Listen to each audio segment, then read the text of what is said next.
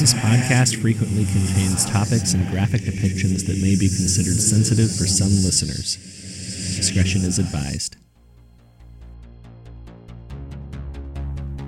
Rusty Quill presents The Storage Papers.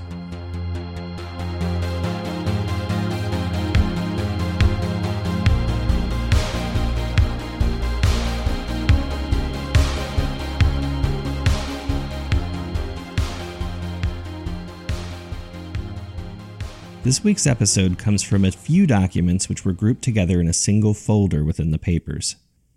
As I mentioned previously, I've been able to create some level of organization, but it's still quite a work in progress. All of these documents had a peculiar symbol on them, that of a 7-fingered hand with an eye in the palm. I'm still waiting for someone I know to get back to me regarding the possible symbolism of this depiction, but my curiosity has definitely piqued. The first of these documents appears to be notes about some research by a pharmaceutical company. Most of the pertinent information, like the scientists involved, the company name, and the author of the paper, have been redacted.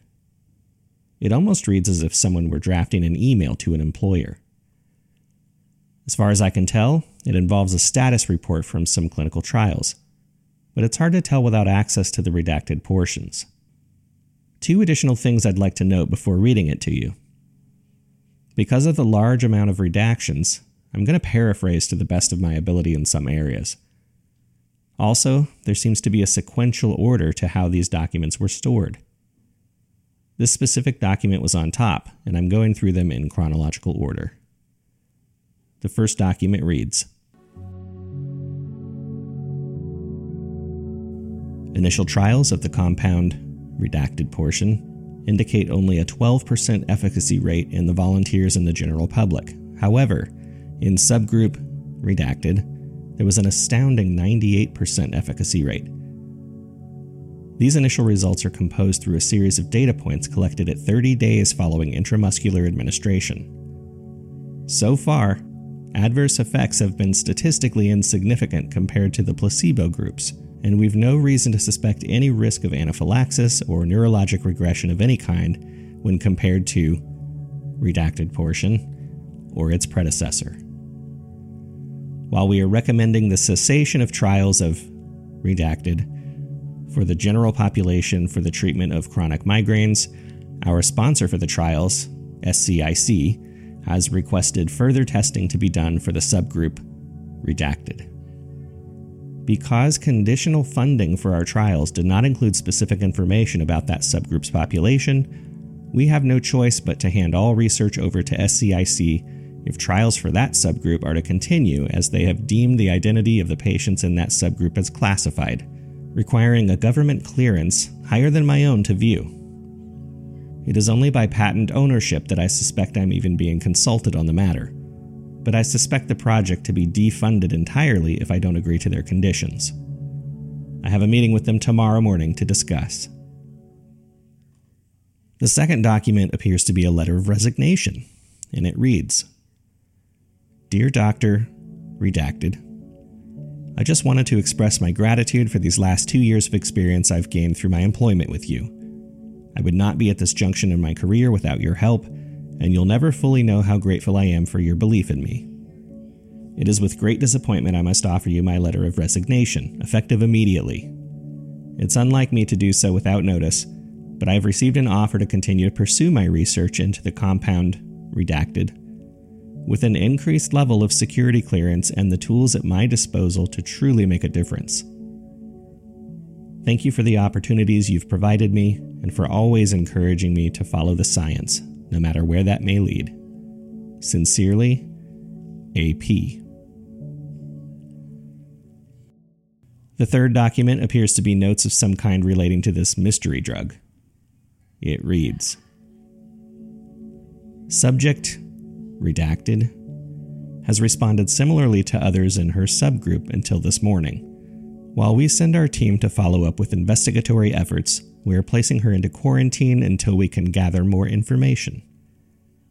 After much discussion, we have agreed to continue the monthly administration of compound redacted, as she is due for her next dose in 2 days, while she will likely still be in a quarantine environment.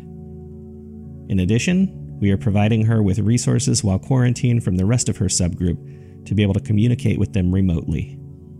We want to provide as much inclusion as possible outside of physical presence until we can positively confirm the events described in her most recent session. In parentheses, it says see clinical notes for details. Until that point, I will increase our sessions to 3 times a day for the time being to monitor for any more potential events and in order to follow up for confirmation of their outcomes. The next document appears to be clinical notes taken on a female patient, presumably the patient that is referred to in the previous document. It says, 11:06 a.m., Dr. Redacted, dictating clinical notes from session with Ms. Redacted, 1 July, and the year has been redacted. Ms. Redacted informed me that she believes her dreams have changed to a somewhat vivid state, only in reverse order. In fact, she believes she only dreams in reverse order after administration of the compound began, and that within the 2 to 3 days following each of her monthly administration injections, she's become more convinced that she is actually witnessing through some sort of REM state of remote viewing the actual deaths of people, quote, as if watching a movie being rewound. A complete physical workup was performed showing no signs of psychosis or recreational drug use. All results indicate she believes she's telling us the truth about these events. She is referring to the suspect in her dreams as the Backwards Man.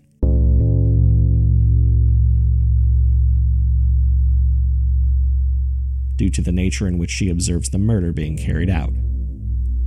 For example, I'm quoting a transcription of her session today below describing one of these dreams. It happened just like the last time. The beginning of my dream is like a still picture. I'm looking at someone's bedroom. There's a shattered window and a headless body laying in a pool of blood on the bed, with arms out to the sides.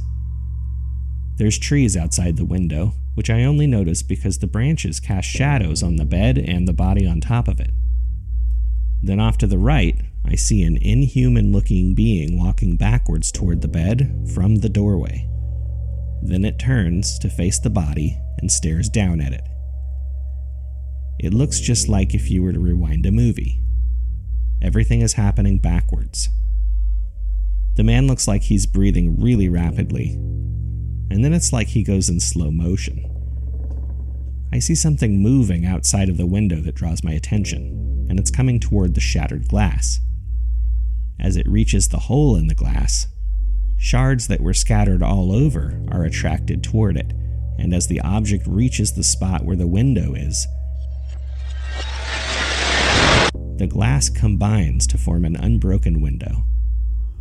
The object, which I now recognize as a human head, is still traveling through the air, spinning, and I can see a facial expression of sheer terror. As the head approaches the Backwards Man, the body that's lying on the bed looks like it soaks up all the blood from the sheets into its neck and begins to stand up. As it does, the blood splatters that are on the wall and bed jump off and start traveling through the air toward the body and the Backwards Man. Eventually, I realize that the spinning head, the body, and the blood are all traveling to a point of origin. It's almost beautiful to watch as the spinning head gets closer to the erecting body. And you can tell that it's going to stop spinning as soon as it meets the neck from the body, and all of the blood will meet at their point of union.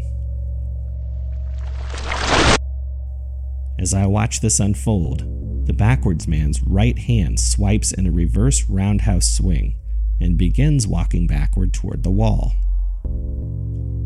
I think to myself, how could someone decapitate another person with a swing of their arm? And it's then that I notice his arm isn't necessarily a regular human arm. It has long, sharp claws at the end that retract a few inches as he reaches the wall behind him. The Backwards Man then does something impossible. He places one foot on the wall, and then his other foot behind that one, and proceeds to walk backwards up the wall. I noticed the man that was on the bed, now with his head fully attached, loses the expression of terror from his face and turns around with his back toward the man, or the thing, walking on the wall. The man on the ground begins walking backwards towards his bedroom door, as the thing on the wall shrivels into a dark, shadowy-looking creature on all fours synchronously until it meets the ceiling at the very same moment the man on the ground passes through the doorway to the bedroom. Then, as if it disappeared into thin air, the shadow shrinks and fades away. I know it sounds like I'm crazy, Dr. Redacted, but I think this actually happened.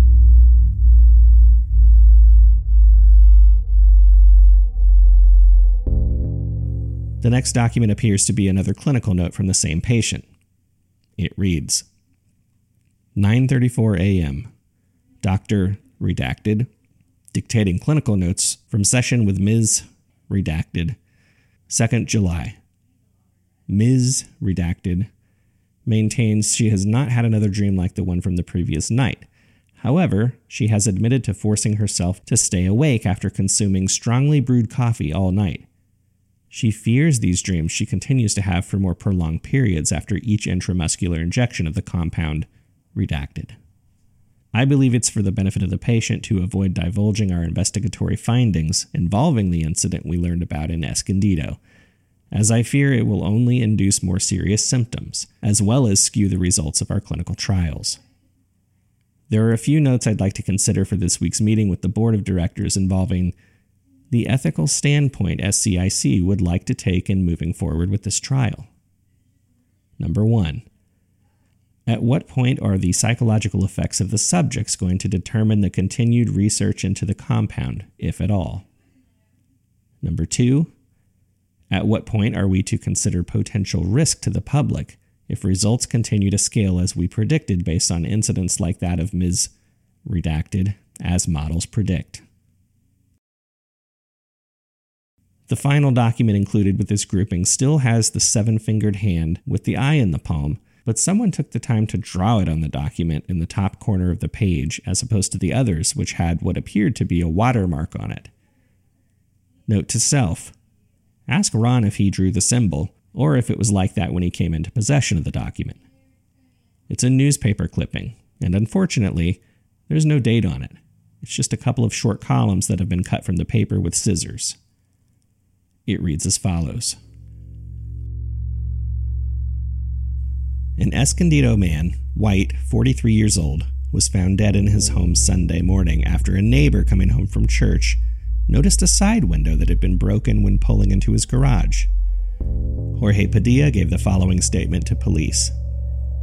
We were coming back from church and I saw the window was broken to the neighbor's bedroom, so I walked over and knocked on the door.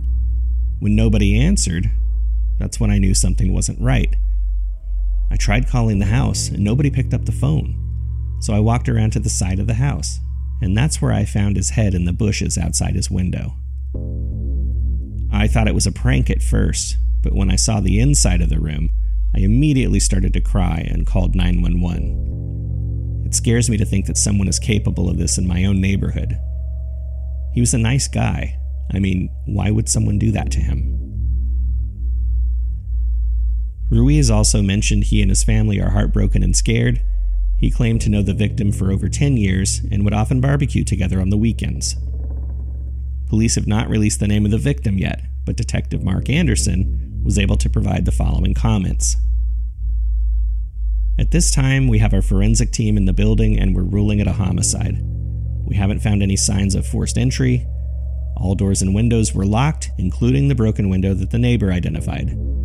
We have reason to believe that the window was broken from the inside of the residence. We are encouraging anyone to step forward with any information about potential suspicious activity in the neighborhood over the weekend. Detective Anderson refused to offer any speculation as to the cause or method of the beheading, and that he'd be waiting for the medical examiner's autopsy report.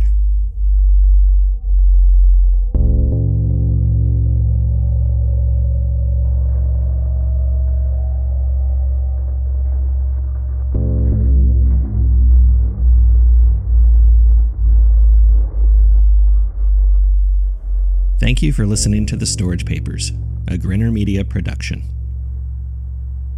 Even though The Storage Papers is published every other week, we actually do have weekly content through our Patreon campaign. Not only do our patrons, who we refer to as curators, enjoy weekly episodes, but they also enjoy many other rewards like live chat with the creators, access to Between the Lines, our behind-the-scenes content, original downloadable episode music, and more.